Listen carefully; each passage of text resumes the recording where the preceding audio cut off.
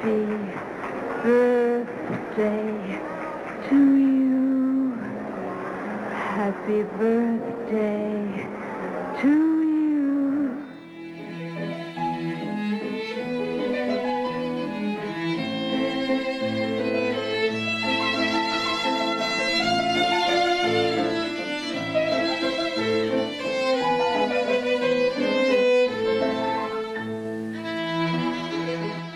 Welcome back, one and all. You're tuned in to Cineversary, a podcast that celebrates a milestone anniversary of a masterful work of cinema. Every month, we send happy birthday wishes to a different film currently observing a joyous jubilee. That's everything from a 20th all the way up to a 100th anniversary. This is your ever-faithful host, Eric Martin, creator of the Cineverse website and moderator of the weekly Cineverse Film Discussion Group. So, if you've been listening to this show the past 3 years, well, you know that we pride ourselves on fading films of fine vintage and exceptional quality, and we share these commemoration duties with carefully curated guests who've studied, critiqued, or, in some cases, have even been involved in the making of these movies. Now, our usual formula, of course, is to interview one expert every episode, and that expert serves as our guide through this cinematic birthday party. Well, this month's motion picture is so big, so beloved, so significant that we couldn't possibly limit our Q&A to just one person. So when you're talking about a work as weighty as Citizen Kane, directed by Orson Welles, yeah, you need multiple co-pilots to keep the conversation soaring. So for this installment, we have not one, not two, we actually have rounded up 3 guests to help us celebrate the 80th anniversary of what many regard as the best film ever made. I wanted all the bases covered, so I enlisted an esteemed movie critic, an important insider at Turner Classic Movies, and a film scholar who knew Orson Welles personally and even acted in one of his films. So this time around, my batting lineup includes Chicago Tribune film critic Michael Phillips, TCM Senior Director of Original Programming Scott McGee, and film professor, historian, and author Joseph McBride. Back-to-back-to-back interviews with 3 admired and erudite experts who will not disappoint. Michael, Scott, Joe, and I will examine why Citizen Kane is worth celebrating all these years later, its impact and legacy, what we can learn from the film today, how it stood the test of time, and much, much, much more. This is definitely our most jam-packed episode yet, and there's lots of great information, insights, opinions, humorous anecdotes, and fascinating stories you've never heard before about both Kane and Welles to share with you.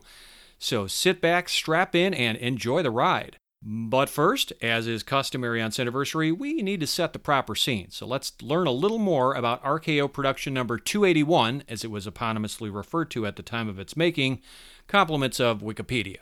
Citizen Kane is a 1941 American drama film produced and directed by Orson Welles, who also co-wrote the screenplay with Herman Mankiewicz. The picture was Welles' first feature film, and it's considered by many critics and filmmakers to be the greatest movie ever made. Citizen Kane was voted number 1 in 5 consecutive British Film Institute Sight and Sound polls of critics, and it topped the American Film Institute's 100 Years, 100 Movies list in 1998, and then it topped it again in its 2007 update. Nominated for Academy Awards in 9 categories, it won an Oscar for Best Writing for Original Screenplay, and it's also been praised for Greg Toland's cinematography, Robert Wise's editing, Bernard Herrmann's music, and its narrative structure, all of which have been considered innovative and precedent-setting. This quasi-biographical film examines the life and legacy of Charles Foster Kane, played by Welles, a composite character based on American media barons William Randolph Hearst and Joseph Pulitzer, as well as Chicago tycoons Samuel Insull and Harold McCormick, and aspects of the screenwriters' own lives. Upon its release, Hearst prohibited the film from being mentioned in his newspapers. Now, following the Broadway success of Welles' Mercury Theater and the controversial 1938 radio broadcast of The War of the Worlds, Welles was courted by Hollywood. He ended up signing a contract with RKO Pictures in 1939. Although it was unusual for an untried director, he was given freedom to develop his own story, to use his own cast and crew, and to have final cut privilege. Following 2 abortive attempts to get a project off the ground, Welles wrote the screenplay for Citizen Kane, collaborating with Mankiewicz. Principal photography took place in 1940, and the film was initially released on May 1st, 1941, and then again to a wider audience later that year on September 5th. Even though it was a critical success, Citizen Kane failed to dazzle at the box office, although after counting receipts from re-releases, it's estimated to have garnered $1.6 million, which was nearly double that of its $839,000 budget. The film faded from view after its release, unfortunately, but it returned to public attention when it was praised by French critics such as André Bazin and re-released in 1956. Citizen Kane was selected by the Library of Congress as an inductee of the 1989 inaugural group of 25 films for preservation in the United States National Film Registry for being culturally, historically, or aesthetically significant. As of right now, the movie tallies a 99% fresh rating on Rotten Tomatoes. Interestingly, it was 100% until an older negative review recently surfaced, and a stunning 9.7 out of 10 average critical score on Rotten Tomatoes. Now that Wikipedia recap only skims the surface of this multi-layered movie, its making, and its post-theatrical life over the 8 decades since its debut. You're going to learn a lot more about how Kane was made and what makes it tick in the forthcoming interviews, so sit tight. Before that, however, let's perk our ears to the original trailer for Citizen Kane. Lights! Give me a light.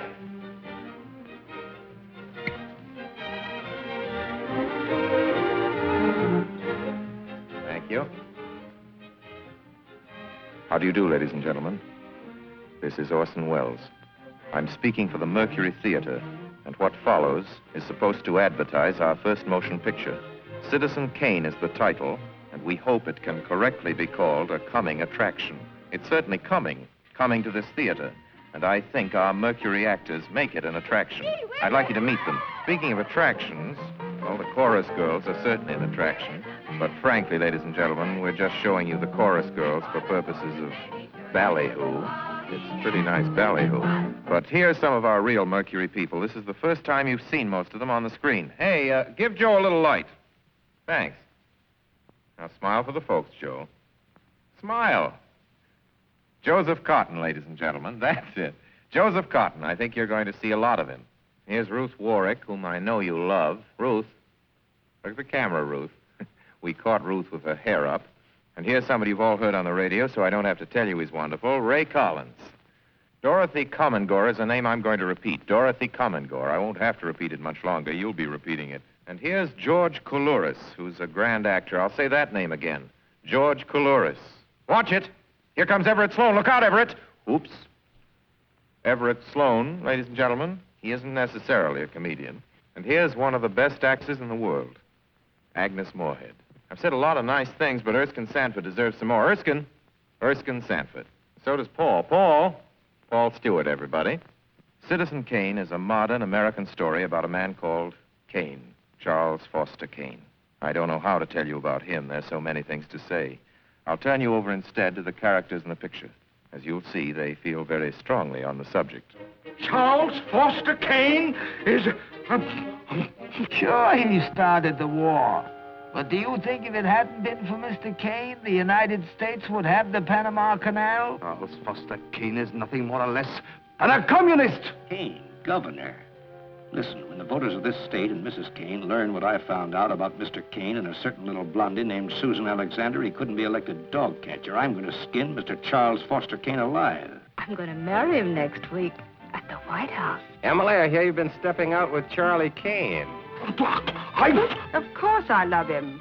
I gave him $60 million. Well, of course I love him. He's the richest man in America. But all the girls say about him at first. But you know, I can't help but admire him. He's crazy. He's wonderful. Ladies and gentlemen, I don't know what you'll think about Mr. Kane. I can't imagine. You see, I play the part myself. Well, Kane is a hero and a scoundrel, a no-account and a swell guy, a great lover, a great American citizen, and a dirty dog. It depends on who's talking about him. What's the real truth about Charles Foster Kane? I wish you'd come to this theater when Citizen Kane plays here and decide for yourself.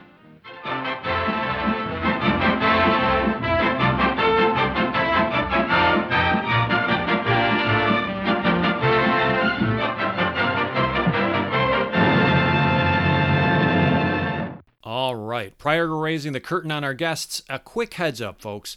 Michael, Scott, Joe, and I, we're going to be taking a detailed tour of Xanadu in our forthcoming discussions.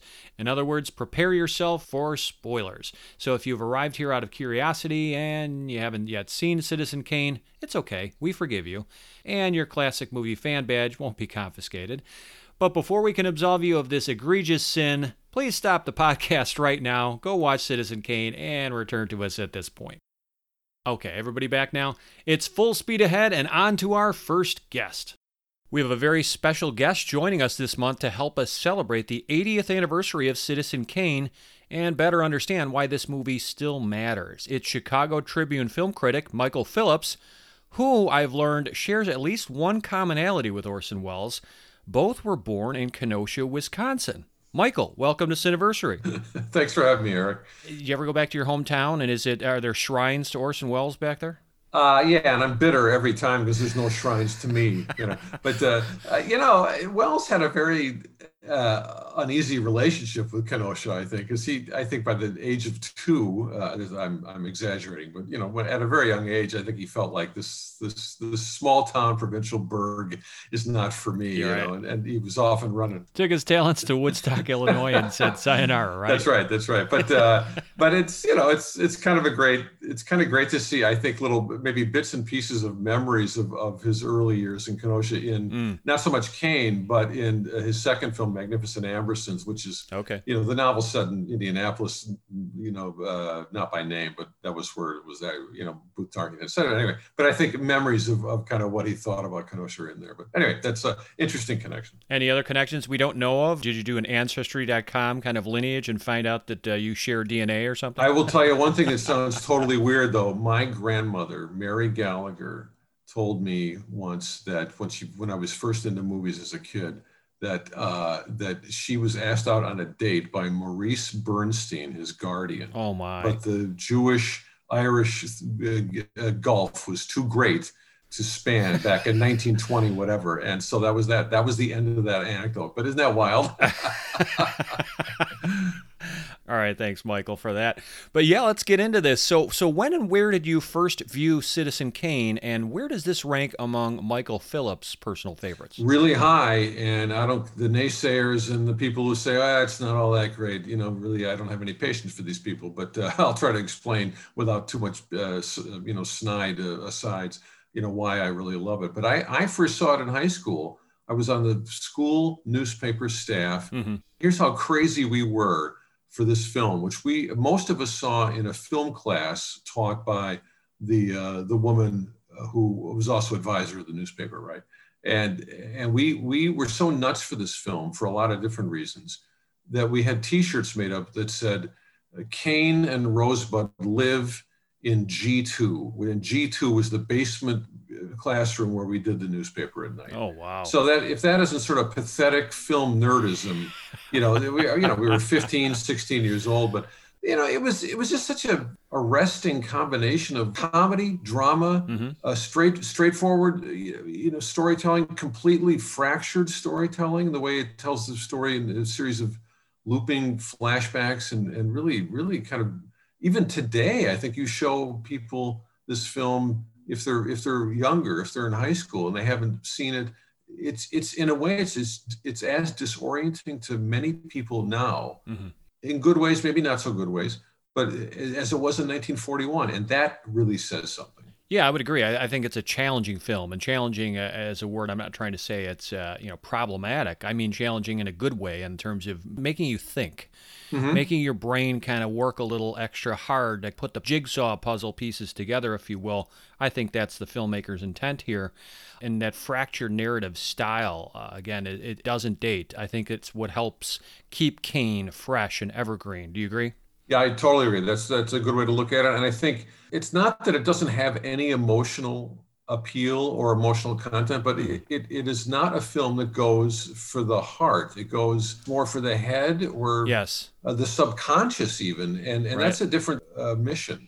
We talked about on Film Spotting, we did a Casablanca look back about kind of its slipping reputation over the, in recent years, I guess. down from kind of the most beloved, one of the most beloved films of all time. Still is probably, but that's a film that purely works on a kind of a shameless emotional level. Of course, it's corn, and it's pulp romantic fiction, and I love it. Kane is not up to those things. Yeah. It just isn't. Mm-hmm. It's up to different sort of avenues, and I'm still discovering kind of what the ones that are appeal to me. It's interesting your comment there about how it appeals maybe more to your head than your heart. I would really agree personally here, because it's always been a juggle for me. Snicker, if you will, but growing up, Star Wars in 1977, that was like my Beatles on the Ed Sullivan moment for my generation. Okay. So for years, it was my favorite film. And that appealed, to my inner child, right? To my sense of wonder in the cinema. Right. But, got a little older, so It's a Wonderful Life. I get it. It's sentimental. It's sappy, but it appeals to the heart. And that's always been kind of ranking right up there as well. Get a little older, go to, film school and start learning a little bit more about how cinema really works and some of the great works out there. And absolutely, Citizen Kane, it appeals to the head. For me, the film tops my list, although it didn't always, as I said. After a second or third viewing back in college, I was convinced this was the greatest film ever made. But I always count out this to the baseball argument. You can say that, for example, Babe Ruth was the greatest baseball player who ever played, yet you may believe that your hometown team's MVP is your favorite player, favorite versus greatest, right? Mm-hmm. And now, decades later, after some, seasoning as a cineast, I can say unequivocally that Kane is, for me, the absolute best of the bunch. It's both the GOAT and my personal favorite. So it has certainly risen in estimation for me over the years, and sounds like you as well. It's way up high. The one thing I'd amend is I don't want to just make it seem like it's a cold intellectual exercise, although it will always be too chilly for a lot of cinema taste. It's just not, quote, relatable or sympathetic or, the character. Well, that's what they say about Kubrick, too. But, hey, how can you argue with the genius of Kubrick, right?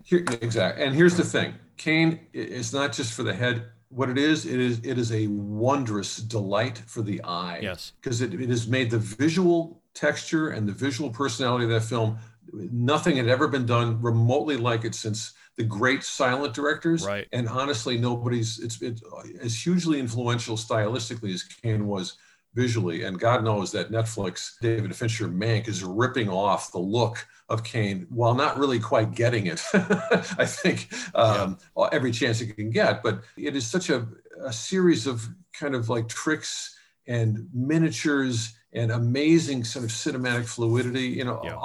One thing that occurred to me just recently, seeing it again for I don't know how many time, so many great film directors came out of the theater and have stage-trained technique and a stage-trained eye. Mm-hmm. And Wells somehow, in his first feature-length film, broke free of the proscenium arch and just sent that camera flying in and out of special effects, optical effects. The camera fluidity is amazing for Incredible. the first. That's different than most any other stage-trained great director that I know of. Yeah, again, first film, 25 years old, and he said he had the confidence of ignorance. He didn't know any better, according to his testimony of how were you able to pull this off? Come on, did you study extensively the masters before you?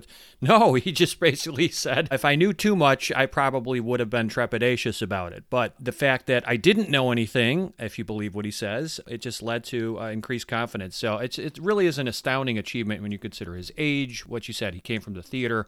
He was able to accomplish this in his first movie. We could talk for days about this, but let's shift here. I want to ask you, how does a film critic approach and appraise a movie like Citizen Kane? Is it blasphemy, Michael, to speak negatively in any way about this film among fellow critics or your followers, for that matter? No, hell no, it's not blasphemy. Who cares if your opinion isn't in line with sort of the received wisdom about a film's greatness. Okay. All you're trying to do when you write about it or think about any film that means that's worth writing or thinking about is just determining for yourself, why am I having the reaction and the response I'm having? Mm-hmm. And that is honestly such a difficult task right there that any sense of grappling with a film's reputation tends to be a dead end, I think, because while it's worth talking about, I think the dullest thing you can say about any great film or any negligible film is it doesn't live up to the hype. Mm. Well, first of all, who cares?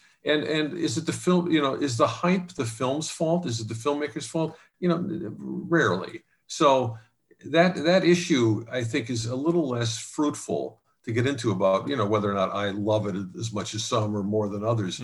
I do think when Citizen Kane got knocked off the Sight and Sound poll of greatest films of all time, which it had been at the top for many years, and it was knocked out by Vertigo, Hitchcock's Vertigo. Yeah, back in 2012, right? Right. And, that kicked up a whole new kind of storm of how can this be, or, it's about time, or whatever people thought about it. And I guess what it is a reminder of how personally we take even such a codified thing as like a list of greats, this and that. I don't know. We like films for different reasons. It took me years to even tolerate It's a Wonderful Life. And I know that's blasphemy. It took years for me to appreciate what some John Ford Westerns meant to the culture and meant to many critics. While I always loved a lot of Ford's work, I resisted, and to some degree, I still resist certain films like The Searchers. Okay. But why? I haven't really wrestled with that fully yet in a piece. So I'll work on it. With Kane and Wells, the interesting issue, I think, Eric, is where does it fit in your list of Orson Welles movies? I'd love to know that, actually. What is the top of the list for you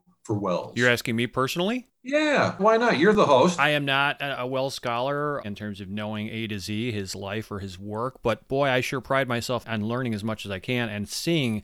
I think I've seen almost every one of his feature films by now, and he only has, 13 to 15, depending on how you count some of these, like The Immortal Story. But yeah, no, there's no question about it. I'm intrigued by TCM and that documentarian trying to find the lost cut of The Magnificent Ambersons, something we may never know if it would have been better, if it would have been the Holy Grail, even better than Kane, possibly. But let's assume that never happens and it's never unearthed. Citizen Kane will stand as the ultimate testament to the genius of Welles and his collaborators. I don't want to diminish Mankiewicz or anyone else who worked with him, of course.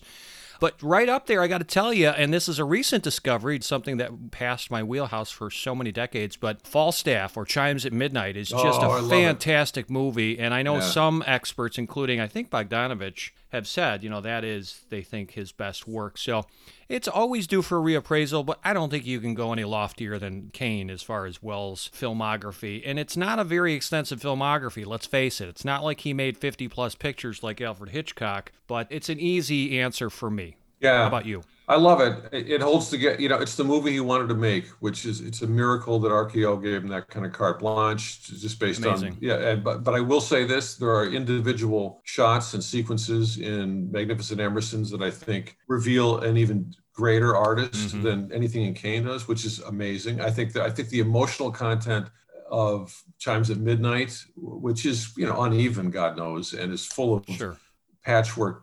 audio, dubs and all kinds of things, but the emotional content and the betrayal at the heart of that of Prince Hal and his Falstaff, that's some of the truest, clearest, most moving emotional content he ever dealt with. No question. It could be his best performance in the movies he's directed, too. Good point. Yeah, good point. Not a funny Falstaff. If Pauline Kael was right on this point, not a funny Falstaff, but a really a wise and moving one. And that's a good trade. Yeah, absolutely. Michael, you're a longtime journalist. How does Citizen Kane play as a newspaper film or a movie that depicts the media? Well, this is the great thing. I mean, as I told you, I fall in love with this thing at age 15 or 16, and we have if you're working on the school paper in high school in 1977, and somehow this movie from 1941 says, it speaks to you, and so honestly, it's because of that great line where he says, "I think it would be fun to run a newspaper," and he inspires the ire of Thatcher, which we just love. Thatcher breaks the fourth wall and looks directly at the camera, and a couple of occasions says he's exasperated by that line. Nobody could sputter like that actor. I mean, just amazing.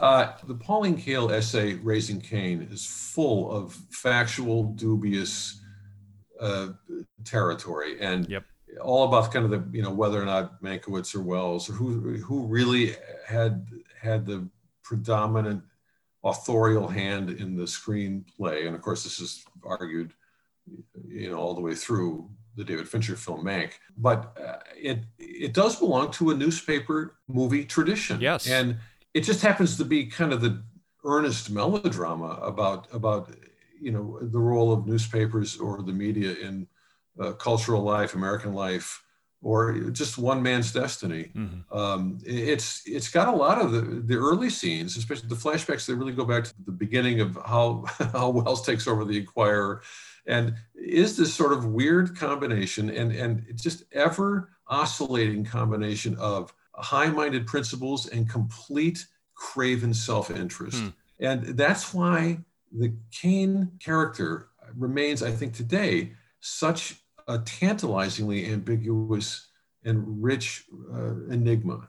He's not one thing or the other. Yeah. And really, even the people who didn't respond in the press to Citizen Kane back in 1941 really were astounded by what Wells could do at age 25, as you mentioned, very young, kind of like brilliantly delineating every period of that guy's life from young man to old man. And at heart, it's a newspaper movie. It's also like a really weird Gothic newspaper movie, just because it's got such a kind of a weird Gothic overtone with Kane and down in Xanadu, those scenes, the kind of bookend the film. Right, even Baroque, you can call it. Baroque, absolutely. And it's not, and people were just kind of, reading the Chicago Tribune's review back in 41, which is one of the most negative written, no comment. They just were creeped out by the whole sinister atmosphere and aura of the film. And of course, that's, for me, part of the appeal. Yeah, I'm actually astounded. I know the movie has made headlines recently just in terms of Rotten Tomato has uncovered a negative review that notched it down from 100%. That's the one. And was it the Tribune one? Okay, it's interesting.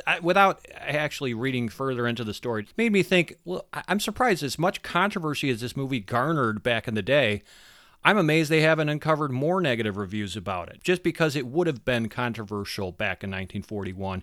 Just even among the, the cognoscenti, among the film literati, and among the critics and reviewers of the time. And there had to be plenty of them. There were many, many newspapers back then. But not doing the digging on my own, I wouldn't know it. So anyway, I'm just amazed that there aren't more of these reviews that might be uncovered in the future. Anyway, thanks for that answer. I was very curious what your take was as a newspaper man, of course.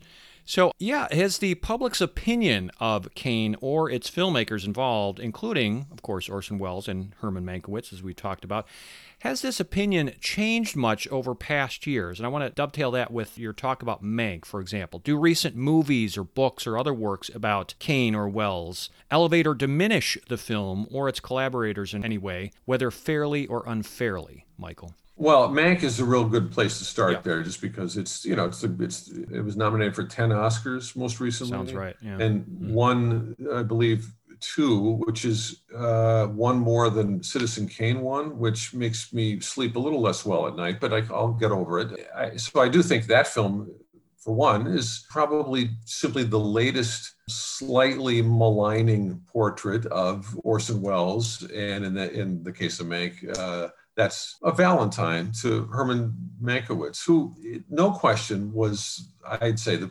primary script author. And there's little question that Welles and he rewrote that script, and then Welles probably had the last word on that rewrite process, a slightly different direction.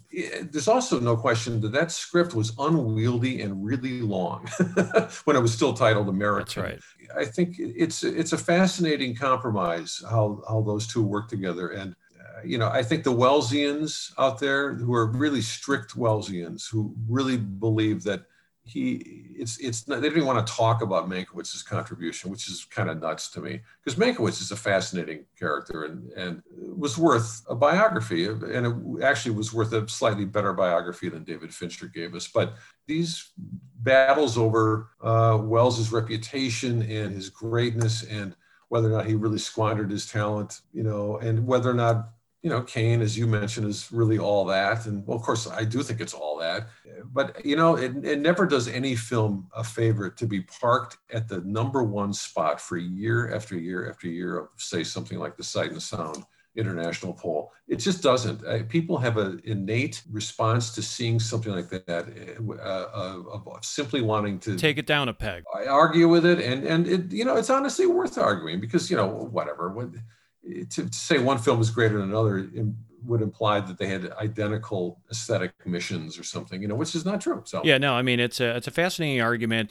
It just begs the question, how will the future look upon Orson Welles? How will future generations view a figure like him, just in terms of how subsequent movies, biopics, works like Mank, for example, how they treat him as well as his collaborators, fairly or unfairly? I guess the jury is still out, and we'll just have to keep an eye on that, and it'll be an interesting kind of watch just in terms of how people assess or reapprise not only the man, but also the movie. Absolutely. You know what I think of when I think of Citizen Kane? I think of what Roger Ebert said. One of his most useful reminders is that it's not what a movie is about, it's how it is about it. That's Citizen Kane in a nutshell. It's how that movie was made. It's how it looks. It's how it dares to tell its story and keep you guessing about this enigma's true intentions or his strengths and weaknesses as a human being, all of it. That is why I think 50, 100 years from now, if we are caring at all about how movies are or were told and made, I think that's why we're always going to come back to this director. And I really do hope that a lot of people, look, in a perfect world, we will see that Welles cut of Magnificent Ambersons, and we can really look at what might have been a film that is arguably in some ways even greater than Kane. But as is, my God, what a calling card. I mean, it is by far the greatest first film ever made.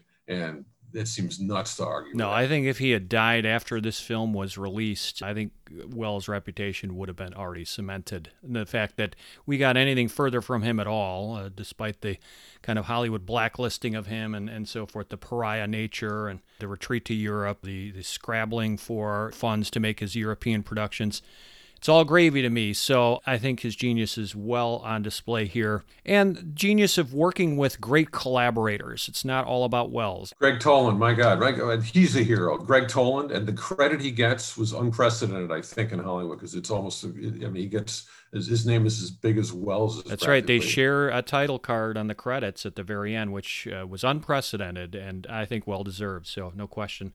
Instead of us giving a present to Citizen Kane on his 80th birthday, I think the film continues to bestow its gifts on audiences. So, Michael, what is Citizen Kane's greatest gift to viewers? I think it's dazzling to the eye, and every second it's playing some sort of amazing trick on that same set of eyes. And that's a miracle. I mean, to me, and I think a film that has a tonal range between tragedy and slapstick and this really sharp Herman Mankiewicz verbal sparring that's just funny up against, it's sort of a very interesting kind of political and socioeconomic wisdom. That film is up to a hell of a lot. And I do find it the opposite of pretentious, frankly, as a film, because it's, when you talk about the moral of a movie or the moral of the story of Charles Foster Kane, I hate to invoke Donald Trump, but for an unproduced documentary, Errol Morris, the documentary filmmaker, interviewed Trump years ago before he was our president. And, because of allegedly Trump's favorite movie was Citizen Kane. That's right. And he said, on that tape, the one smart thing the guy ever said in his life which is like, money isn't everything. That's what he got out of it. And I suppose if you really wanted to boil the narrative of Citizen Kane down, yes, it's absolute power corrupts absolutely, and absolute yearning for wealth leaves you a hollow man. Money can't buy you love. I love it, and it's as simple as that. And it's that's not why I love that movie for really what it says. It's really more about the Ebert dictum of how it's saying it, and it's a reminder that movies are a profoundly visual medium. And my God, Orson Welles was a master right away. Oh, well said, Michael. If you bear with me, I want to briefly tell you my answer here. I think there's so many gifts to choose from. But one of Kane's most important gifts, for me anyway, is its limitless rewatchability factor and the degree to which it rewards repeat screenings. So despite seeing Kane probably, I would estimate, 25 plus times in my life, I discover something new every single time I revisit Kane. So example number one, I watched it this past couple days. I noticed for the first time the wink-wink that Wells is having with his audience when, with his first speaking line in the film, and this occurs during the newsreel sequence early on, he says, quote, "Don't believe everything you hear on the radio," unquote. And I've long been a fan of Orson's stellar work on radio in the 1930s through the 1950s, and you'll recall that he was given the keys to the kingdom by RKO by virtue of his prowess as a storyteller on radio. Remember, he thrilled most of the nation with his infamous War of the Worlds broadcast in 1938. So this was the first time I really made that connection and truly appreciated that line. So that's a good example of how rewatching even movies you think you've seen to death, you'll uncover so many new treasure troves. Example number 2, Michael. When Cain loses the election for governor, Bernstein has the Inquirer run the alternate headline, "Fraud at Polls." Well, of course, that takes on a whole new resonance in 2021 after our former president and his supporters and the right-wing media claimed the same thing in our most recent election. So it makes Cain feel oddly prescient and ahead of its time.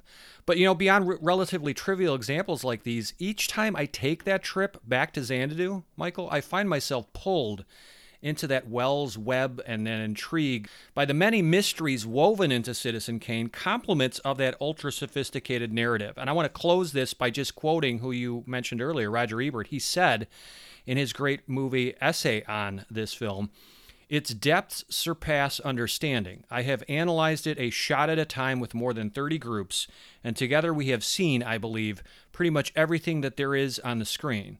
But the more clearly I can see its physical manifestation, the more I am stirred by its mystery. The structure of Citizen Kane is circular, adding more depth every time it passes over the life of Cain." Mighty good. Yeah, that Roger could really write. No, he's sorely missed. I didn't appreciate him at his time, but boy, in catching up on his works posthumously, he was one of the greats. All right, anything you're working on that listeners should check out? You got any projects in the works or upcoming reviews that people should keep on their radar? Yeah, I WFMT.com, which is the local classical station, every 9 a.m. on Saturdays, Central Time, show called Soundtrack. And I've played plenty of Bernard Herrmann music over the weeks and years from Citizen Kane and other films. But we do that every week. And I've guest on Film Spotting with Adam and Josh sometimes. And such a great show that is. Great. It's fun to do it with them, and it's extra fun to lose or come in third almost reliably every damn time I do the trivia spotting. That's right.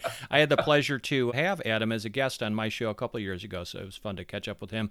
But I did not know about that WFMT show. Is that, 9 to what time? It's 9 to 10, and then my segment of it, which is usually 10 minutes right at the top. So just, tune in at 9 Central Time, and, I'll give you 10 minutes of good listening. Oh, that sounds like a lot of fun. I will check that out. Hope the listeners do too. Michael, anything further you wanted to add before we close the book here from the Thatcher Library? That's right.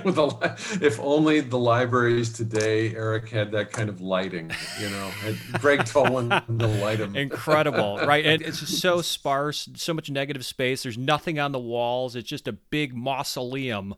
And then you got the statue of Thatcher out front. Oh, it's just a tour de force of visual aesthetics. No, it's great.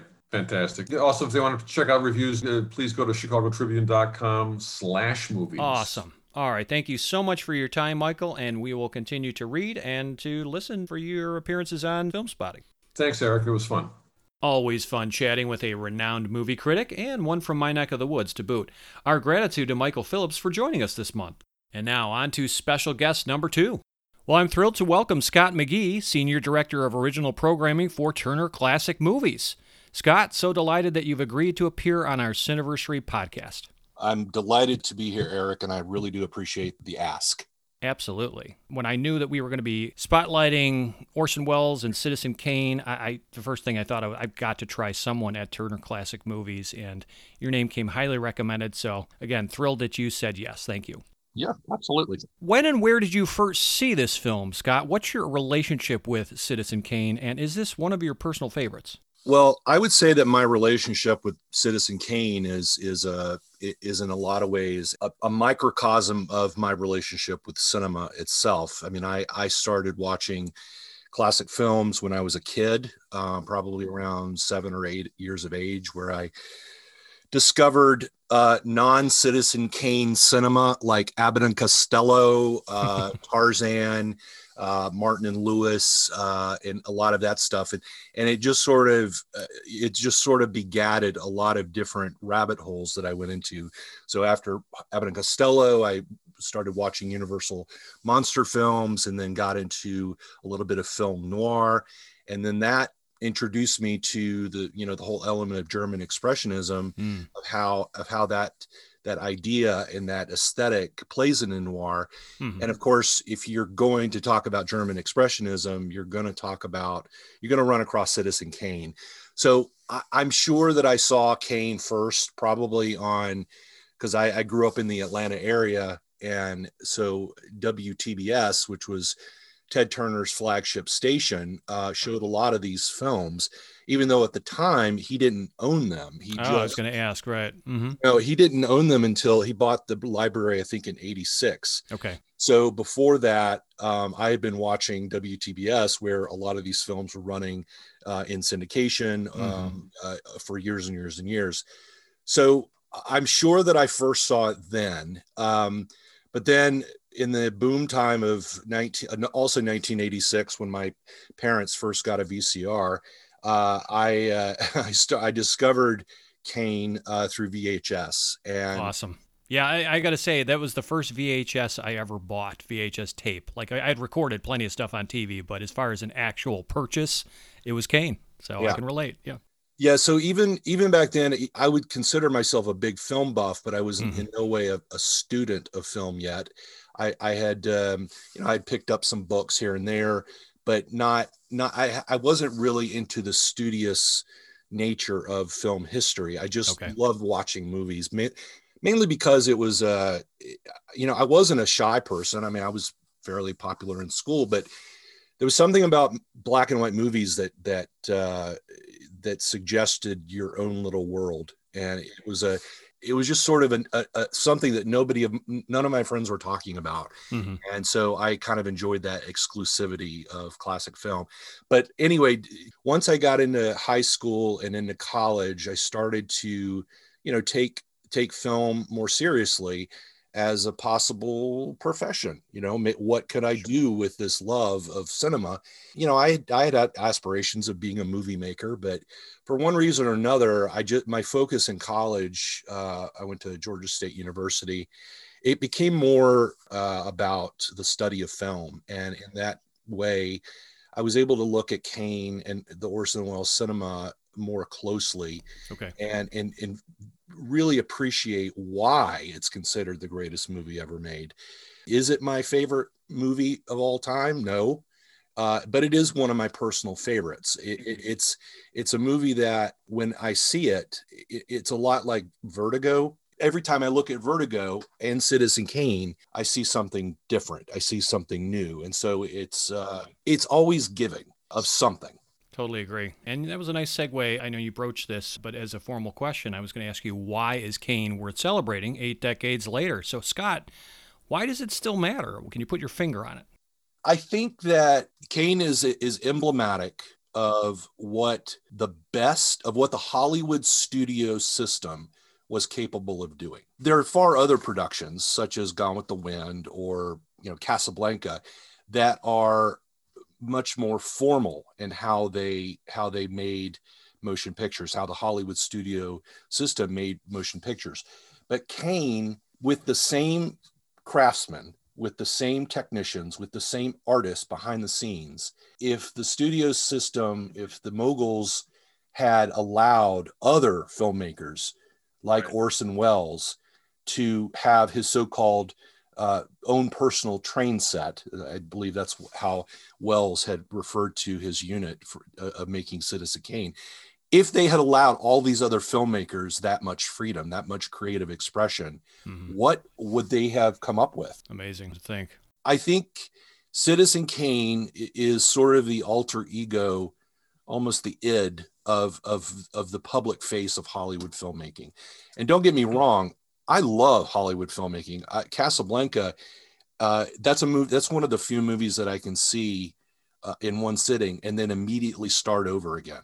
I'm totally with you there, Scott. Peas in a pod there. This is in no way a detraction of what standard Hollywood filmmaking is all about. Sure. But Kane represents, I think, an artistic milestone, an artistic elevation that Hollywood could have attained more of. There could have been more Citizen Kanes. Mm-hmm. And in some ways there were. I mean, there were other filmmakers who worked independent of the studio system and achieved incredible motion pictures, but not quite to the degree of Citizen Kane. So I think it matters because it, as I mentioned at the top, it's still endlessly fascinating. It's always giving something of its secrets of how Wells and Greg Tolan, the cinematographer, and all of the other people behind the camera, how they approach this film. It's not all laid bare on the screen upon first viewing. It's sometimes you have to watch third, fourth, or fifth viewing to really start to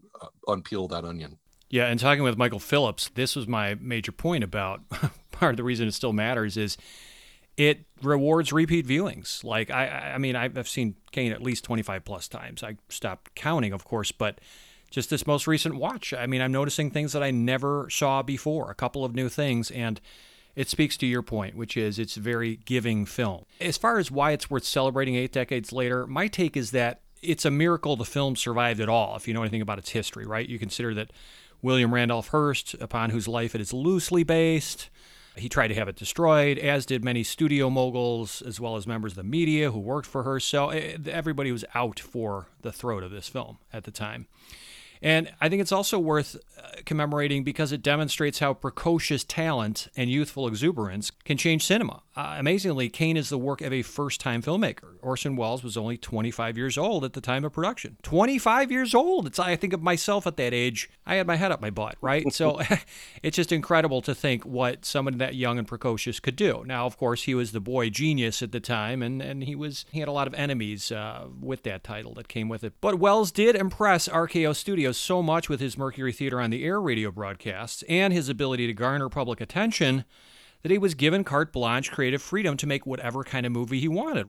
And he and his troupe proved that, you were talking about this, that given unchecked artistic autonomy, they could create a work of lasting brilliance that, at the time at least, broke and rewrote many of the rules of narrative cinema. The problem was he drew the ire and jealousy of Hollywood with this unprecedented hubris, as was interpreted by a lot of his peers, and it nearly bankrupted RKO, and it led to a house cleaning at the studio, and eventually led to Welles' banishment from Hollywood. I mean, it's a sad story. It's a tragic story. But also, you mentioned this earlier, it still matters because of its exemplary pedigree. You consider the immense talents involved in this one production. It's got one of the greatest American directors of all time in Welles, maybe the most gifted cinematographer ever in Greg Tolan, perhaps the finest film composer of them all in Bernard Herrmann, arguably the best ensemble cast of all time, quite possibly the finest original screenplay of all time. So Citizen Kane may be greater than the sum of its parts, but my issue is that those parts are each pretty great. I think the pedigree speaks for itself. Yeah, I totally agree. And there's something you had said earlier about Welles coming from radio. This is a good example where, as somebody who is new to film, who had never made a feature film before, is able to change cinema. And yes. I think Kane matters today, why it's still worth celebrating, because we can look at how artists and filmmakers who originated in other disciplines still have the power to come in and bring a new perspective and a new way of doing things that is original and is fresh. You know, think of Jordan Peele with Get Out, his directorial debut. That's a great example. Jordan Peele was not known as a great filmmaker. Mm-hmm. He had appeared in movies, of course, television shows, and primarily as an actor. And then lo and behold, he comes out with a genre redefining horror film that, is going to be in the books for, forever as being a key film in the horror cycle. So, not saying that Jordan Peele is Orson Welles. Sometimes Orson Welles wasn't even Orson Welles.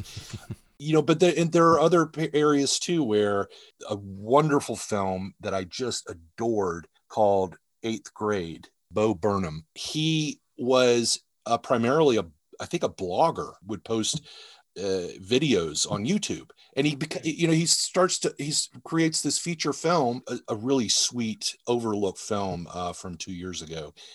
it just underscores the fact that you don't have to be a film school graduate to make a lasting motion picture, to make change in film. You have to be somebody with a vision. And I think that in a lot of ways, Wells's film is sort of the grandfather of independent cinema, of making something lasting. Mm-hmm. Even though you may have pissed off the studio unit, the old guard of Hollywood, but yet you still make a movie that lasts. That word independent is important because even though it's under the auspices of RKO, not technically an independent production, it's independent in the sense that they were free from the shackles of studio interference, right? So that goes a long way. The fact that, as you said, these creative people were allowed to make the movie they wanted to make without encumbrances from above, that made a huge difference. We wouldn't have the movie we have today without that kind of creative autonomy. All right, Scott, I want to ask you, of course, being with TCM, is Citizen Kane the crown jewel in Turner's library? Does the channel kind of regard this as its crown jewel? Oh, yes, of course. I think it is one of the crown jewels, along with The Wizard of Oz, Gone with the Wind, Casablanca. But certainly Citizen Kane is up there, which is interesting because I think in a lot of ways, Kane is the story of a wealthy man, whose life is retold back in flashback, the whole nature of what his life amounted to, what was it worth, is very similar to the person who originally owned the film, Ted Turner, who began TCM in April of '94. That's interesting, I think Ted Turner's legacy as a businessman, as an entrepreneur, as a media mogul, as a philanthropist is, I think, in a lot of ways, a mirror image, or perhaps the flip side to what Charles Foster Kane eventually became. But as a property of TCM, and of course now Warner Media, yeah, Citizen Kane is a crown jewel in the library, no doubt about it. But how often does TCM play this movie, would you say, in an average year? And is there still a strong demand or request for it from viewers? That's kind of hard to say. Even though I am in the programming department, I don't know how often our, regular films like Singin' in the Rain are played on an annual basis. Okay. I'm sure it's like 4 or 5 times, if not more. We certainly have the freedom to play it as much as we want, but right. The thing about TCM is that we don't ever show a movie just to show a movie. There's every film in the schedule, from the weekdays to the primetime hours all over the weekend. Every film there is showing for a reason, whether it's because of somebody's birthday, or it's part of a major theme that month, or it's part of one of the franchises like The Essentials or Silent Sunday Nights. There's always a reason for it to be there. And sure. So Citizen Kane, some years it might play more than others. It just depends on what the programming dictates. I don't know if we're playing it for the 80th anniversary. I would be shocked if we didn't. We're really good at recognizing anniversaries for the most part. Sure. I know there's kind of 2 anniversaries. There's May 1st, when it was first seen. Later in September, I believe, is when it was more widely distributed. So maybe you've got something coming up in the fall as well. Maybe so. And I will say that, in regards to your question about strong demand, we have a franchise that we used to do on a monthly basis. We're doing a little bit less often now, called Guest Programmer, where we have a celebrity or a well-known personage of some sort come on and co-host a night of films that he or she hit. That's a lot of fun. That's a great aspect of the TCM lineup. It's awesome. Yeah. So Citizen Kane is often chosen by guest programmers. I would imagine, yeah. I recall, I think William Friedkin picked it because Kane is his favorite film, I believe. And many others picked it, including several years ago. I think this was back in 2006, maybe. Donald Trump was a guest programmer. That's right. This has garnered quite a bit of media attention in this 80th anniversary year. I'm finding more and more stories about that. Yeah. The other 2 films he picked that night were The African Queen and Gone with the Wind, and Citizen Kane aired last that night. I can't say that Donald Trump was all that knowledgeable about the film. I mean, he did have some of the facts correct. but his insight into the film was a bit lacking. And, I think one of the lessons that he had articulated about the film was that when Kane was attacked, he attacked back. And that's what I do. That's his modus operandi, as he put it. When I'm attacked, I attack back. And that's what he garnered from Citizen Kane, which is funny. Anyway, so there are big fans of the movie, both big and small. And so it is, I think it speaks to people on several different levels. Do you think that carrying the reputation of, quote, best film ever made, unquote, is it a blessing or a curse for this movie? I mean, is it impossible for Kane to live up to those expectations for young and future generations who will want to watch it for the first time and maybe want to see what all the hype is about? That is a question I think is rooted very much in a poll that was first taken in 1952, a poll conducted by Sight and Sound, part of the British Film Institute. And what Sight and Sound did was they do a 10-year poll where every 10 years they take a questionnaire for film critics and for filmmakers around the world. And they are asked, each of those people who are polled are asked to come up with a top 10 list and a ranking of the top 10 films of cinema, of world cinema, not just Hollywood cinema. And I think starting in 52, Kane started to appear at the top. Every 10 years after, from 52, 62, 72 and on, up until 2012, it was consistently ranked at number one. Yeah, I think starting in 62 for 5 straight decades, it was number one. There you go. Thank you. 62 was the first year it was number one. So I think because of that poll and because it had earned this international reputation, courtesy of the Sight and Sound poll that there was no other poll like it in the world, I think it earned that reputation as the so-called greatest movie ever made. And I think some people sort of grew tiresome of it. They felt like, oh, well, it's just because of this one poll that it's considered greatest film ever made. Can we really honestly come up with the single greatest film ever made? And so I think in a lot of ways, and answer your question, I think it was a curse. Because people who were introduced to the film, even though they had never seen Citizen Kane, they probably knew it by reputation as being the so-called greatest movie. Probably not just from school books or from teaching, but also from jokes. People would make comic jokes about Citizen Kane, and they would know it by reputation without having ever seen the film. So these new people, these young and future generations that you spoke of in your question, they come to the film almost with their guard up. Right. Like, prove to me that you're the greatest film ever made. And it's already got strikes against it with younger generations, I'm assuming. It's black and white. It's old. They probably don't know any or most of the names involved. So, again, it's already an uphill battle, right? And so it's kind of like what you're saying, impress me. And it's going to be hard to live up to those expectations. Would you agree? I totally agree, especially in the sense that the reason why Kane was such a groundbreaking shock to the system in 1941 is because it employed, in a way that propelled the story forward, it used techniques that we now all take for granted. Non-linear storytelling, deep focus photography, the invisible use of special visual effects and telling of the story.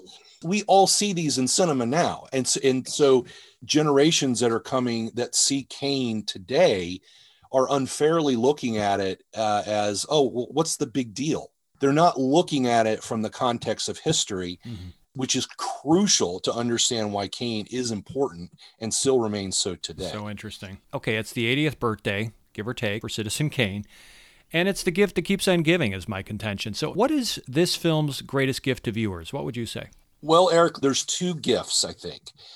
One gift of Citizen Kane is how cinema can be such a potent observer and investigator of the elusiveness of truth. That when you go about to solve a problem, or you go about to illustrate or depict an historical event or the life of a person, there is no way to truly encapsulate what that thing was all about. Even though we try to tell a full 3-act structure story and come away with some sort of understanding of the narrative of who the person was or what the event was about. I think you're talking about, it's almost the Rashomon effect. And Wells talked about this at length with Bogdanovich in their famous interviews about how long before the film Rashomon came out, this was kind of a Rashomon-like film in which, you have several different testimonies from different people who know the man the story is about. And it speaks to the enigmatic nature of human beings, right? The impossibility of truly understanding someone else and the futility of attempting to decipher a life and its myriad mysteries. Is that what you're going for? I think you're telling it better than I could. I don't want to presume that, but we're simpatico here. Well, and it reminds me of the Simpsons joke about how Marge told Homer, I think that was the time that we went to see that movie Rashomon, and Homer responds, that's not the way I remember it. I knew you were coming to that punchline. But yeah, the truth, enigmatic truth of any one person's life or the historical event or the nature of even a fictional character, it can't really be fully told, but Citizen Kane, I think, revels in that. And it wears it on its sleeve that, no, you can't fully know the totality of the mystery, but the investigation, the pursuit of it is its own reward. The second thing, in 2 words, what's the gift of Citizen Kane that keeps on giving? Bernard Herrmann. Oh, yes. Bernard Herrmann's score for Citizen Kane, this was his first film score. Look, I'm sure that Bernard Herrmann would have found work in Hollywood, even if he never did Kane. But man, what a debut, and what a portent of things to come with Herrmann's work. Here.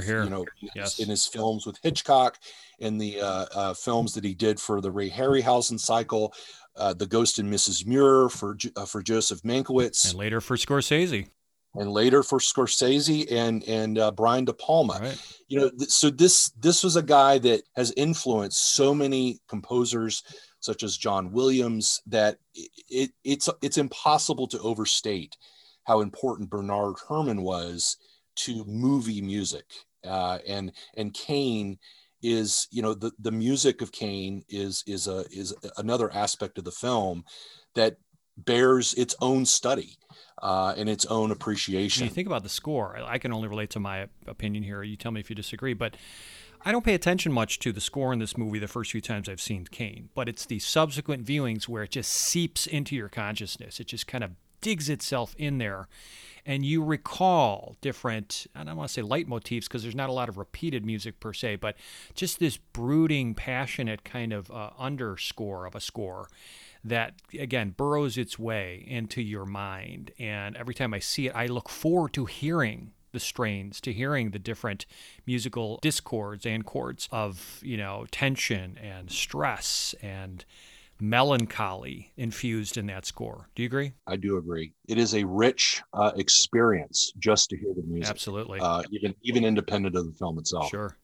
I think this was a whole new way to tell a cinematic tale in 1941. You've already touched on this, but just in summary, it employs nonlinear storytelling, flashbacks, including flashbacks that overlap or mirror earlier flashbacks. You got this puzzle-like construction in which a journalist serves as the detective-like surrogate for the audience, and the choice to center the action around a MacGuffin-like mystery that drives the plot and our intrigue. What does the word rosebud mean?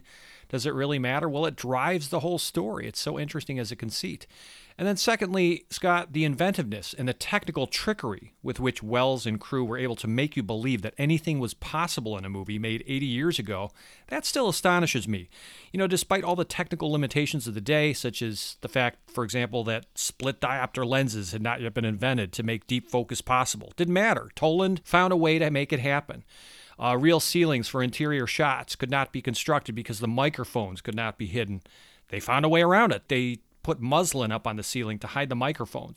They didn't have completely mobile, lightweight cameras that could shoot anywhere desired.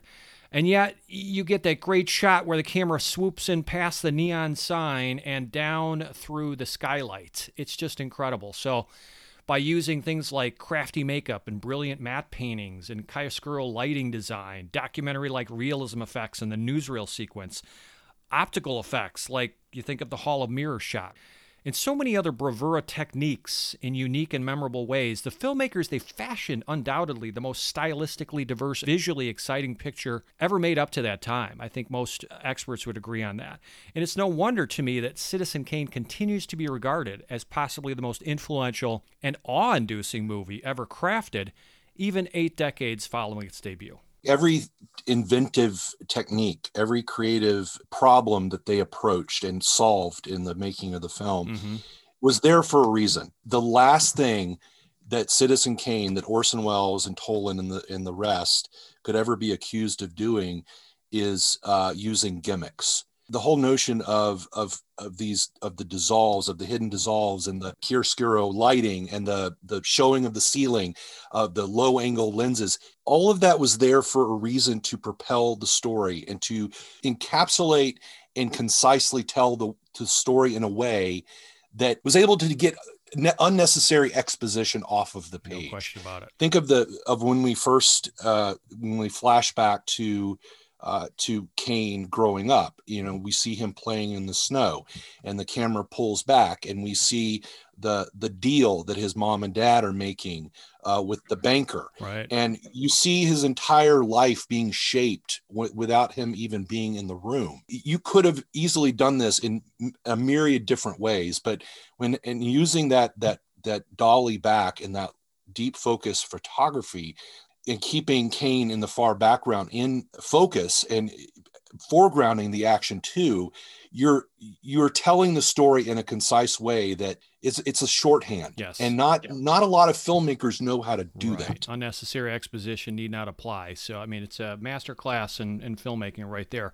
All right, Scott, all good things must come to an end, they say, but let's catch up with you and what you're working on lately. Do you have any projects in the works, any special events with TCM that folks should check out? Well, let's see, not with TCM that I can share at the moment, but I can say that I am working on a book. I've been working on a book for some time on stunt work in the movies. Oh, cool. It's a look at 50 films from the silent era all the way to today, and how the stunt work in those movies, why and how stunt work is an important aspect of the filmmaking craft. It's not just about spectacle. It is a unique and worthy aspect of the filmmaking craft, as much as photography and production design is. So I'm looking forward to that. I can't say when it'll be out, but that is forthcoming. That sounds like a riveting read, so we will keep our radar peeled for that one. Thank you for the tip-off there, Scott. Thank you so much for agreeing to appear on Cineversary. We really appreciate your input and your opinions. Thank you so much, Eric. And anybody out there, you can follow me on Twitter at that's letter J, Scott McGee. Wow, always cool to have a big wig from TCM on your Citizen Kane cheerleading squad. Props to Scott McGee for making a visit to Cineversary. Thanks, Scott. And that leads us to our third and final interview. Ready? Okay, here we go. Well, it's a treat to bring back to the Cineversary microphone San Francisco State University cinema professor Joseph McBride, a film historian who has written 3 books on Orson Welles. In addition to appearing in his film The Other Side of the Wind, and, like Welles, I've learned, he was also born in the dairy state of Wisconsin. We previously had Joe join us for our celebrations of Mr. Smith Goes to Washington and The Grapes of Wrath. Now, those were episodes 15 and 19, which gives Joe the distinction of being our most frequent guest. Hello, Joe, and a warm welcome back to Cineversary. Hi, great to be with you again. It's always fun to talk about these films that are central to our film-going pleasure and edification. And you are central to our enjoyment of them, at least at this particular episode and those previous ones I mentioned. So, first question right out of the box, Joe, I have to ask you when and where you first saw Citizen Kane. Do you recall? Yeah, I remember it well. September 22nd, 1966. Wow, you have the date. yeah, right. I mean, it meant that much to me. I was in a film class at the University of Wisconsin-Madison. I was 19 years old, and I, at that point, wanted to be, I was already a journalist, but I wanted to be a journalist and novelist. And that film changed my life because I thought, well, no, I'll become a filmmaker and write about films. And I thought I'll make a film by the time I'm 25, like Orson Welles, which didn't actually happen. But it set me on my goal, and I decided to write a book about Kane. And then I began seeing his other films just by chance that fall. At our student union, they had a series of 6 Welles films. And so I saw Touch of Evil and The Magnificent Ambersons and some other ones, The Stranger, and I realized, oh, he's done so many other great films, and Ambersons just knocked me out. That's my favorite film of all time, and I thought, well, I should expand this. Gradually, I thought I'll expand it into a study of his entire body of work as a director up to that point. Wow, that's quite a journey. So where does Citizen Kane rank among your favorite Wells films, as well as maybe favorite movies ever? Is it up there? It's up there. The problem I have is that I've seen it so often that I got kind of OD'd on it after a while. What I did was somehow I managed to get a 16 millimeter print of it. I didn't own it, but I borrowed it from somebody. I don't know even how. And I would watch it over and over again. It was my cinematic textbook. And so I have the film kind of memorized. I could, I know all the dialogue before they speak, and I know all the shots. And I lost track of how often I saw it. I saw it, I think, 60 times in about 4 years, and since then it's over 100, and I've lost track. But I also had the script of the film, which is my favorite screenplay of all time, by Herman Mankiewicz and Orson Welles. At the Wisconsin Historical Society on our campus, they have a small collection of Welles's papers, actually the papers of his attorney, L. Arnold Weisberger, and one of them is a script of Kane. So I went up there with my little portable typewriter for a month, and I typed an exact copy of the script. Oh my, wow. I couldn't afford to Xerox it. I was so poor. I was working as a dishwasher, and I was really broke. Talk about suffering for your art, though. Not only did you not have the benefit of a, let's say, VHS tape or the rewind button, but you were threading actual 16 millimeter film to be able to watch the movie multiple times. And then, as you say, you actually typed word for word the screenplay, as opposed to, as you said, photocopying it. That is diehardism. I will give you kudos. Well, it was good training, and I got to know the script really well. It has a fantastic structure and dialogue and descriptions. And I also wanted to be a screenwriter. I was just saying it made me want to be a filmmaker. So I was teaching myself how to write a screenplay. Yeah. With the use of Kane. I was writing short scripts at first, and then I started writing longer ones. And so that was my role model. Can I read you a little thing that Francois Truffaut wrote about Kane? It summarizes what was so exciting to me about Kane. Go ahead. In 1959, which was the year that he directed his first feature, The 400 Blows, he observed that Kane consecrated a great many of us to the vocation of cineast. We loved this film because it was complete: psychological, social, poetic, dramatic, comic, baroque, strict, and demanding. It is a demonstration of the force of power and an attack on the force of power. It is a hymn to youth and a meditation on old age, an essay on the vanity of all material ambition, and at the same time a poem on old age and the solitude of exceptional human beings, genius or monstrous genius. It is at the same time a, quote, first film by virtue of its quality of catch-all experimentation, and a, quote, last film by its comprehensive picture of the world. To shoot Citizen Kane at 25 years of age, is this not the dream of all the young habitués of the Cinematheques?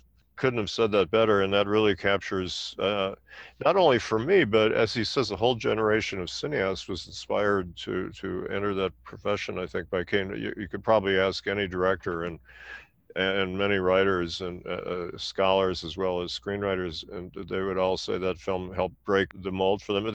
Another reason Kane grabbed me was it's a newspaper film, and I come from a newspaper family. My parents were newspaper reporters, and I sold my first professional magazine article when I was 12 in 1960, and I edited the school paper. So I loved the whole newspaper aspect of Kane as well. Sounds like you were born and made to just be a devotee of this film and Orson Welles. Sounds like it was just in your pedigree to immediately acclimate to this, and all these great discoveries of the movie and the experience that you're relating are so savory. I just love hearing these kind of experiences. So thank you for sharing that.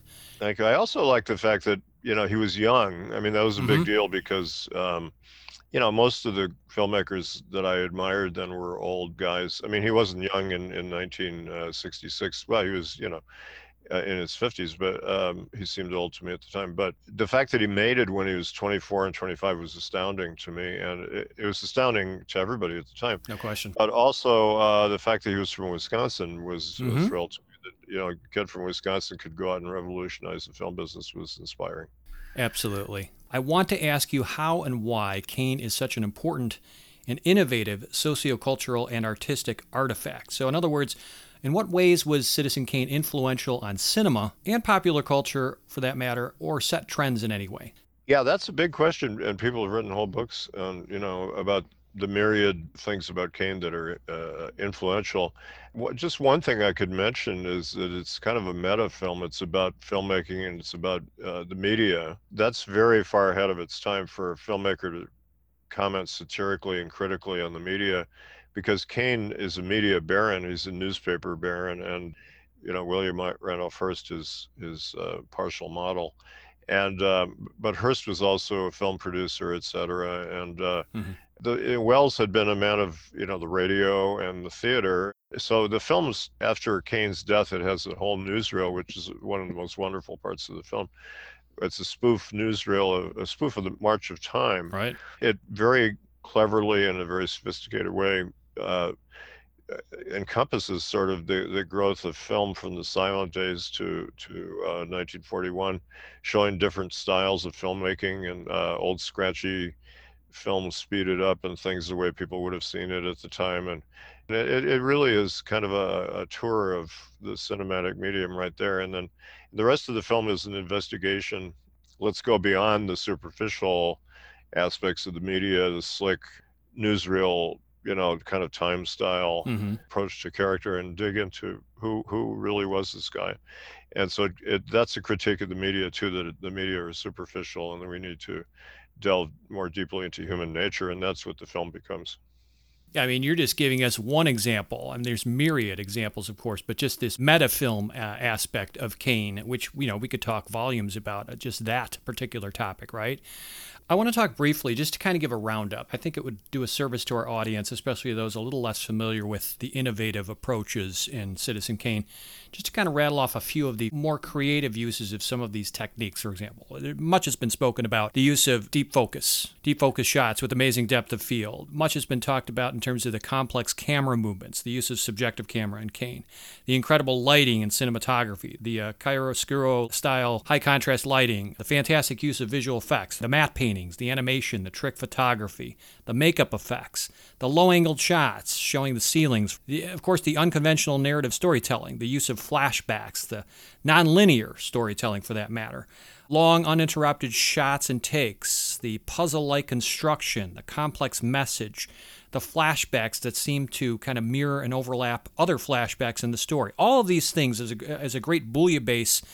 Maybe not the first instances of their kind ever used in cinema, but in terms of an amalgamation of all these tricks and techniques used creatively in such a way for the first time. Well, I'm glad you qualified that at the end, because one thing I always say to students, and I bear this in mind when I write, be very wary of using the word first when you deal with film history, because you can often find that actually somebody did it back in 1908 or 1912 or whatever. And also we're missing 90% of silent films, so we don't even know what was done. And films resurface, and then you find out, oh, this film did this back in 1920 or something. And for example, ceilings on the set, a lot was made of that, but Stagecoach had done that in 1939. John right? Ford's, okay. Sure. That was Wells's cinematic textbook, like Kane was for me.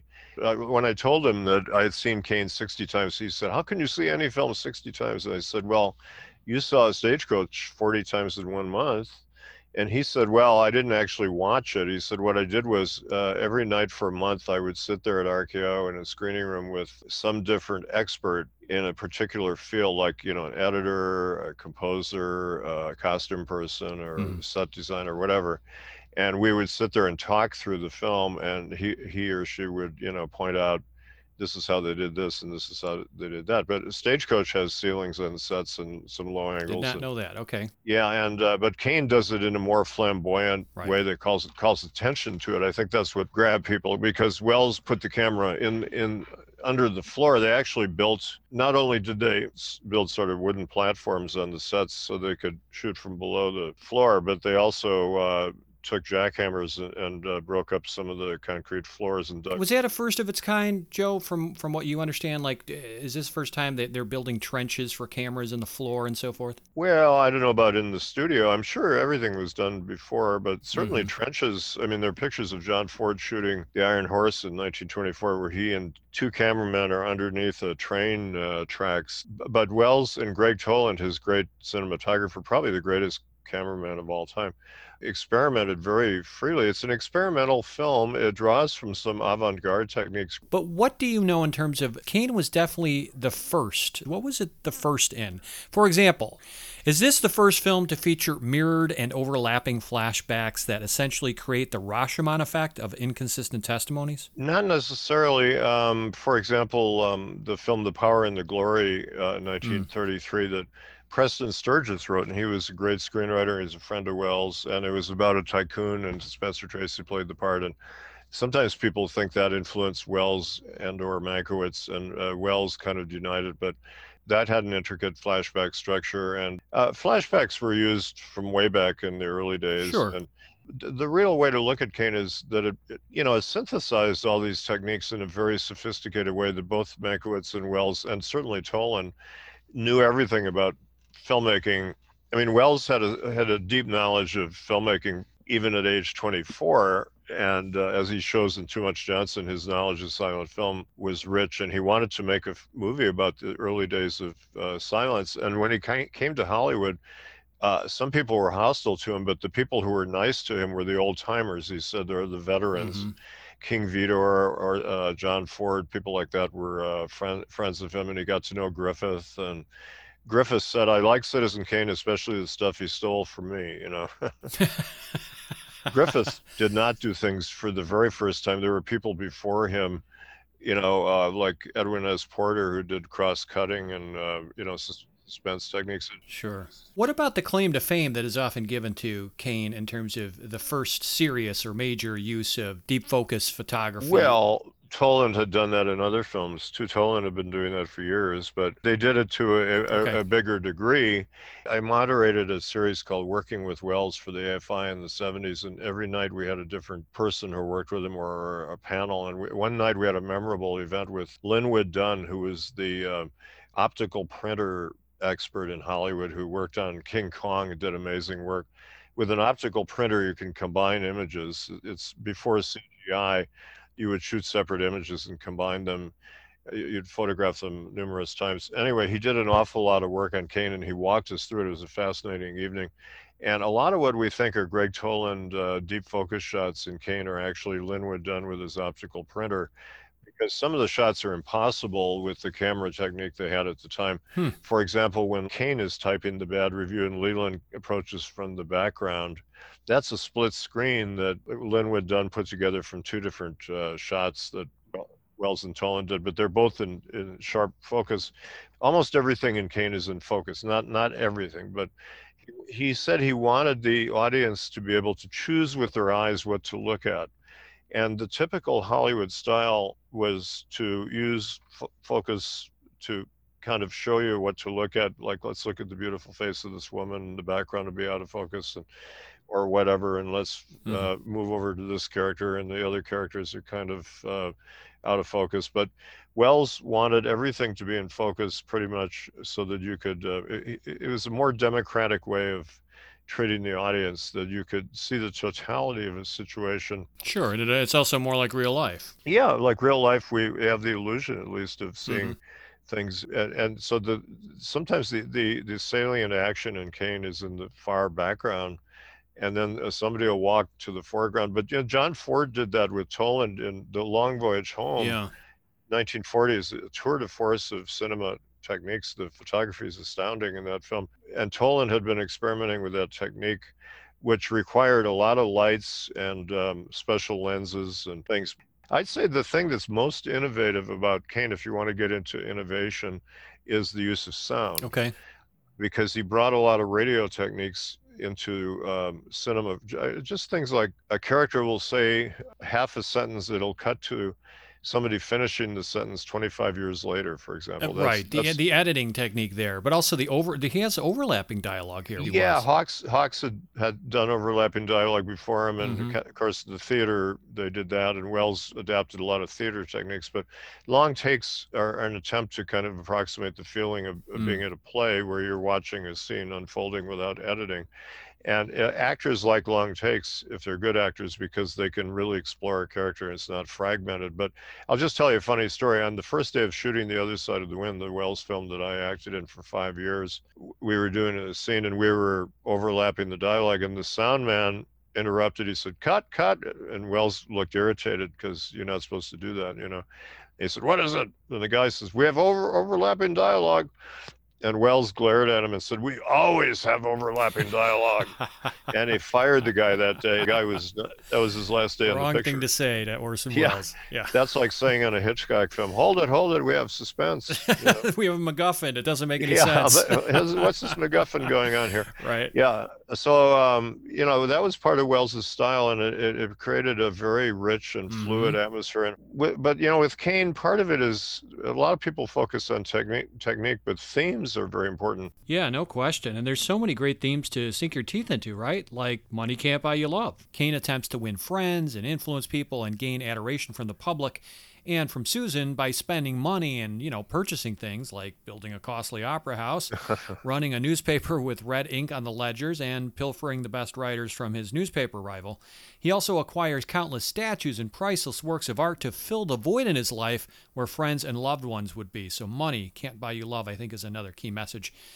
Of course, innocence lost is another theme here, exemplified by both Rosebud and the snow globe, which symbolizes something Kane lost and cannot get back, his childhood and his mother. You think about the jigsaw puzzles that Susan works on, which serve as an apt metaphor and motif for a complicated character like Charles Foster Kane. And to me, it's interesting that in a film that relies on multiple flashbacks and interviews with aged friends and lovers of Kane to tell its story, all of these narrators are kind of unreliable, and their recollections are questionable because they are, let's say in the case of Bernstein, Leland, and Susan, respectively, they're influenced by obsequiousness, by senility, and by alcoholism. Because Kane himself isn't telling his own life story, we're forced to depend on the testimony of these first-hand witnesses who are each flawed in their abilities to conjure up memories of Kane. And then you talked about the power of the media and the moguls who run the media. Now, Kane is an amalgamation of several real-life tycoons, as Wells had tried to explain, but particularly Hearst, William Randolph Hearst, whose money and influence and ego swayed public opinion, and who was nearly successful in having this film buried and destroyed. And Kane's larger-than-life persona as a media baron, you could make a case that lives on today in a figure like, let's say, Rupert Murdoch. Sure. No, I think that is prescient in so many ways. It's endlessly current. I'll just tell one little story that I think is really important and most people don't know, but Robert Wise told me this, and he was the editor of Kane. When Hearst was actually trying to, you know, stop the film, they made an offer, MGM, Louis B. Mayer, and various moguls made an offer to RKO for $800,000, which was about the cost of the film, and they were going to buy it and burn it. And they were, George Schaefer was Wells's great champion at RKO, the head of production, and he didn't want to do that. But they had a screening at Radio City Music Hall in the projection room for the heads of the New York companies that ran the studios and their attorneys, and Wells, and Wise was there. And this was going to be the meeting where they're going to decide whether they're going to release this film or burn it or what. And, you know, this is make or break. And he said that Wise said Wells gave the greatest performance of his life. He gave this great speech that the world is being attacked by fascism. Hitler and Mussolini are rampaging through Europe. And what does that tell you? The power of his persuasion, but also the voice of Orson Welles is arguably his greatest gift. So his voice there comes to the defense of the film. Yeah. And that's no small point, right, Joe? His greatest power was as a communicator on radio. I just love his work on radio. I'm not diminishing his talents as a filmmaker. He's one of my favorites. But the voice of Orson Welles could practically make you do or buy anything. Yeah. Well, I think that's a great point. I've often thought, having studied him for more than 50 years, I agree with you. His greatest talent was oratory. He was a great orator, like Winston Churchill or somebody. Think of the greatest. And he had a magnificent voice, as you say, could persuade people, and he was maybe aware of the danger of that. But in this case, he persuaded them. He talked about the freedom of the press and the freedom of expression. And he said, that's what we're fighting for. We have to preserve that. And he was so powerful in his persuasion that they said, yeah, release the film.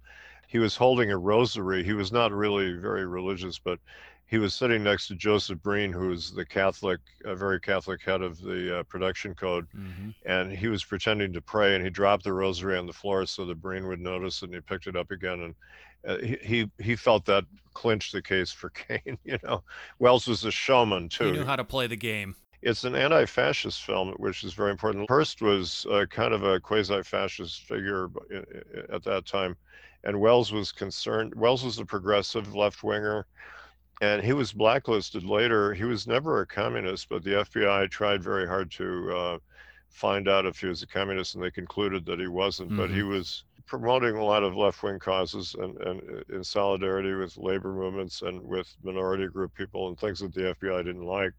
And so in Caine, he's criticizing capitalism and great media mogul who tries to control the minds of the public and the dangers of that. And there are even scenes of Caine hobnobbing with Hitler and right. Somebody who looks like Franco, and, you know, power goes to his head. It's about power and the corrupting force of power and the dangers of that. But, you know, one of the things Truffaut, I think, observed that Welles's films are about the fragility of powerful figures.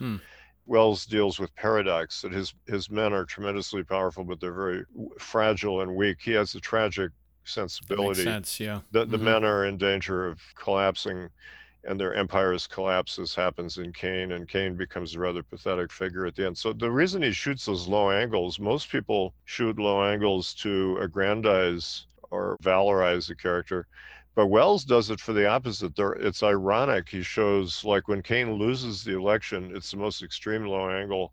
He's walking right near the camera, and he almost looks like he's going to fall over, you know, and that's his lowest moment. And Welles is being ironic about it. And usually, if you want to show somebody weak, you put the camera above them and show them as this kind of a small figure. But Welles does the opposite. He operates by paradox, and so his films are complex. And also, Caine is not completely a figure that we don't like. We kind of enjoy his rascality, and he's kind of a rebel in his own way, but within the field of journalism. And then he gets off the rails when he tries to be a politician, but he's an unscrupulous yellow journalist like Hearst was too. And Bogdanovich said to him, you know, Caine is more sympathetic in the film than in the script. Why is that? And Welles said, that's true, but he said, I found out a lot about him as I played the character. And that's part of what an artist does. You don't just demonize people or treat them as role models. You know, unfortunately, I think we do that too much today. People are into simplistic notions of character, and the studios foster that. But no, this is an important point you bring up, Joe, which is if Caine is not a sympathetic/empathetic figure, the movie is much less effective because he needs to be complex. He needs to be complicated. And you need to have some rooting interest in him, even though much of the picture you despise a lot of what he stands for and his, you know, tyrannical kind of fascistic approaches to human beings and his arrogance. But yet, you know, you do feel sorry for him in several scenes. And you recall what happened to him in his childhood. And so this is very, very important, that emotional context, right? Yeah, Caine sometimes is seen as a rather cold film, and I guess it is to some extent because we have quite a distance from him in some ways. But that, you know, Caine is a critical, analytical study. However, yeah, the childhood is very important, and he's wrenched from his mother. I mean, his mother sells him to a bank. You know, I still want to write about that sometime. What's that about? A mother selling the child to a bank? My gosh. And painful for her, you could see, but it's a horrible, tragic thing. And he doesn't see her again. And you know, the film portrays him as a unloved character who's takes it out on people in terms of power, and the way he treats his wife Susan Alexander and is tyrannical. And there's a great, you know, Welles was a great director of actors. I think the greatest director of actors ever in films. Wow. And, and the cast is amazing. It's a lot of them are his Mercury players from the theater and radio. And Joseph Cotton, Dorothy Comingore, George Coulouris, Everett Sloane, maybe my favorite character in the film, Mr. Bernstein. So many good ones, yes. And a great screenplay. And Mankiewicz brought a lot of newspaper savvy to the film, and the dialogue is very rich, full of humor and wit. Some of the best ever. Some of the best lines. Some of the most quotable lines ever. Yeah, and very rich and deep. And, you know, actually cut to the chase in the film. The search for Rosebud, Wells always thought was the one weakness in the film. He thought it was kind of a gimmick. Dollar Store Freud or something. Yeah, he said, right? yeah. Dollar Book Freud, I think he called it. There you go. But I think it works, and it works in different ways because partly he undercuts it.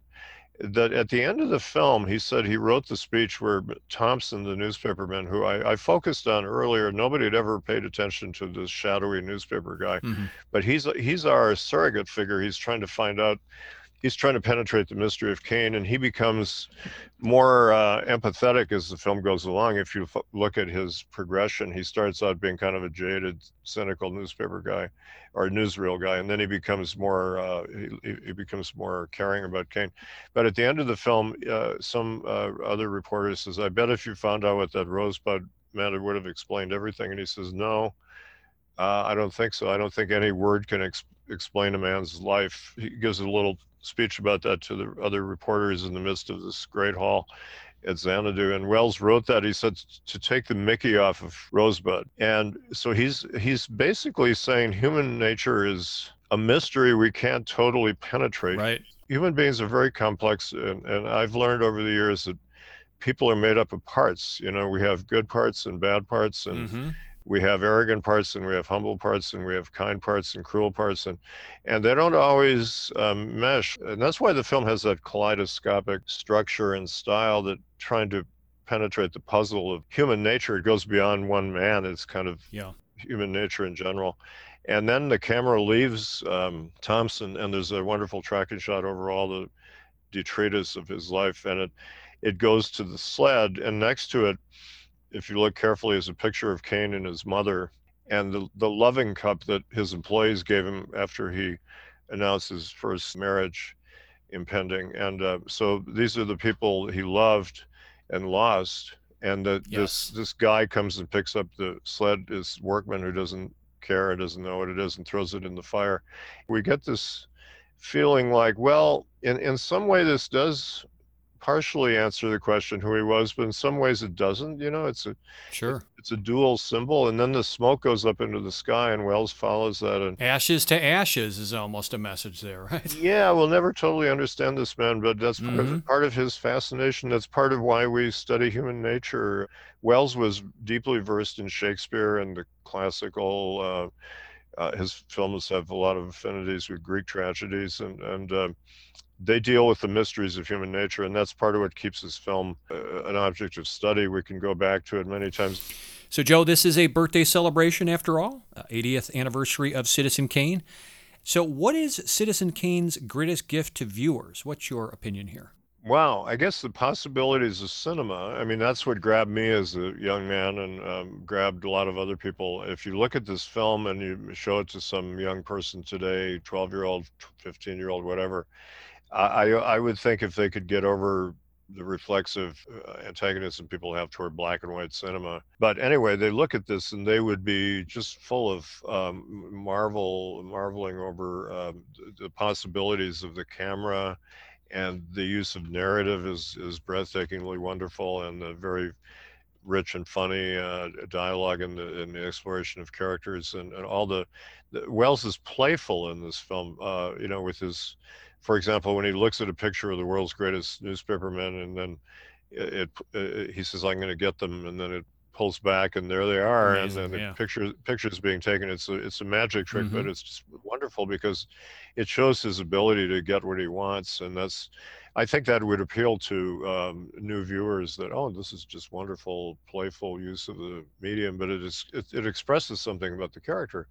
And that's part of the gift. It rewards many viewings because you see new depths and details. Kane was a kind of film, whether people quite realized in 1941 or not, that you needed to study and watch over and over again. And it didn't become a successful film commercially until the 50s, when it was reissued, because as people know, Hearst and Hollywood put up a lot of obstacles in the showing of the film. It didn't get shown in very many theaters, even though it got mostly great reviews. But so a lot of people didn't see it until the theatrical reissue in '56, and then when it arrived on TV, and that's when my generation was starting to watch movies, and that's why it became kind of a big deal in the '50s and '60s. Makes sense, yeah. Just enjoyed a second life. And then, of course, on home video and cable and television, and it's now streaming. So it's taken on many iterations in its continued lifespan. The print today, they have a good print on Blu-ray. It's not quite as good as the 16 print that I saw. There were details that you can't see anymore. Well, I heard they lost the original negative. They don't there's have some that. dispute about what happened. One story is that it burned up, another story is that it was inadvertently destroyed. But we don't have the negative, so it's not as totally sharp as it once was. But it looks good today again. And so you can see a beautiful print on home video, and there's a trailer that Wells shot for the film that's very funny. Yes, he directed it's himself. one of the great trailers ever made. Yeah. So, fortunately, we have home video. Back then, as I say, when I studied Kane, I had to finagle the print. But today, you can study films, you can pause them, you can go back and forth, and it is a textbook for appreciating cinema. I think you couldn't do better starting a film class in a high school or college than just to show Kane and just take it from there. Yeah. All right, Joe, we're eager to hear what you're currently working on. Now, you mentioned that you're updating Whatever Happened to Orson Welles. That should come out next year, right? Yeah, Whatever Happened to Orson Welles, A Portrait of an Independent Career, 2006 book, which covers his whole career. I started writing about his later work, which people don't know much about. And then I realized that to make sense of how he became a totally independent filmmaker, I wanted to study how he was actually an independent filmmaker throughout his life, even when he worked briefly for major studios like RKO. And that was part of why we value him, but also part of the problem he had, that he was so different and he didn't follow the rules. But anyway, so I've updated that book with a new chapter on the completion of The Other Side of the Wind, commenting on it, and also on Too Much Johnson and a few other things. That'll be out early next year. Awesome. From Kentucky. And I've written a book, a critical study of Billy Wilder, another of my favorite directors, as Wells called him, Wonderful Billy Wilder, he said the night before he died. It's called Billy Wilder, Dancing on the Edge. Is this out yet or coming? It's coming out in the fall from Columbia University Press. You're so prolific. How many books have you written now, Joe? 22. Wow. And you're a marathon runner. You're not a sprinter. You're doing these long form over many years, as you say. So that takes a lot of patience. Yeah, one thing I learned is when you start writing a book, it's an endless lifelong activity. When I started writing on Wells in '66, I didn't realize I'd have to keep doing it for the rest of my life, which is fine. But Wells's career is not over. He's got a whole range of unfinished films that are still waiting to come out. Let's hope they find the lost footage from Ambersons, which TCM is now aboard with. So maybe we'll get some progress there. Yeah, Josh Grossberg is going to Brazil to do that search. I was hoping to do that myself, but I applaud that he's got it together to go down there, and maybe he'll find it, and that would be an amazing find, wouldn't it? No question. Well, Joe, I appreciate you taking the time to talk with us here on Cineversary about Citizen Kane and Orson Welles. Definitely one of my favorite subjects. It was a pleasure catching up with you and hearing you wax poetically on everything about this film. So thanks again, Joe. Well, thank you for having me and for celebrating Kane. We should all do that, and I really love being on your show. And anytime you want to talk about a great classic film, I'm your guy. Yep, if you couldn't tell, Joe and I, we could have gone on yakking for days about Orson Welles and his debut film. Mr. McBride is always chock full of fascinating facts, personal recollections, and delicious details about movies and movie makers, and that's what makes him a valued contributor to our podcast. So, a heartfelt thanks again to Michael, Scott, and Joe for helping us wish a very happy 80th birthday to Citizen Kane. Instead of cluttering up our podcast with advertisements, we've decided to ask our listeners for their support. We could use your help to offset the costs to produce Cineversary, which includes expenses like podcast hosting provider fees. If you'd like to make a monetary contribution to the Cineversary podcast in any amount, large or small, we've made it safe and simple by partnering with PayPal to collect the funds. Simply visit tinyurl.com, that's tinyurl.com/donate Cineversary, and click on the donate button. Any major credit card is accepted, and the entire transaction is handled securely and confidentially by PayPal. Or if you're familiar with PayPal, you can simply send us a payment in any amount you want to cineversegroup@gmail.com, and that's spelled CINEVERSE group@gmail.com. We really appreciate your generosity. Also, I'd love to hear what you think of our Cineversary podcast. You can email me suggestions or comments at cineversegroup@gmail.com. And I encourage you to visit cineversegroup.com, the portal for my film discussion group that I launched in 2005, where you can hear podcast recordings of our group discussions and read more about the movies we study. This month's episode broke all Cineversary records for length so far. So we're going to skip standing ovations this time around and call it a show. But make your plans to join us again in June, when I'll be donning a battered fedora and embark on a whip-cracking adventure of an episode that celebrates the 40th anniversary of one of the all-time great action films, Raiders of the Lost Ark.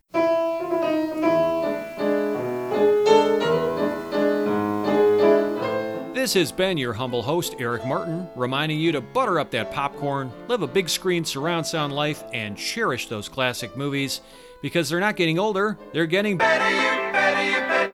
As always, thanks for listening.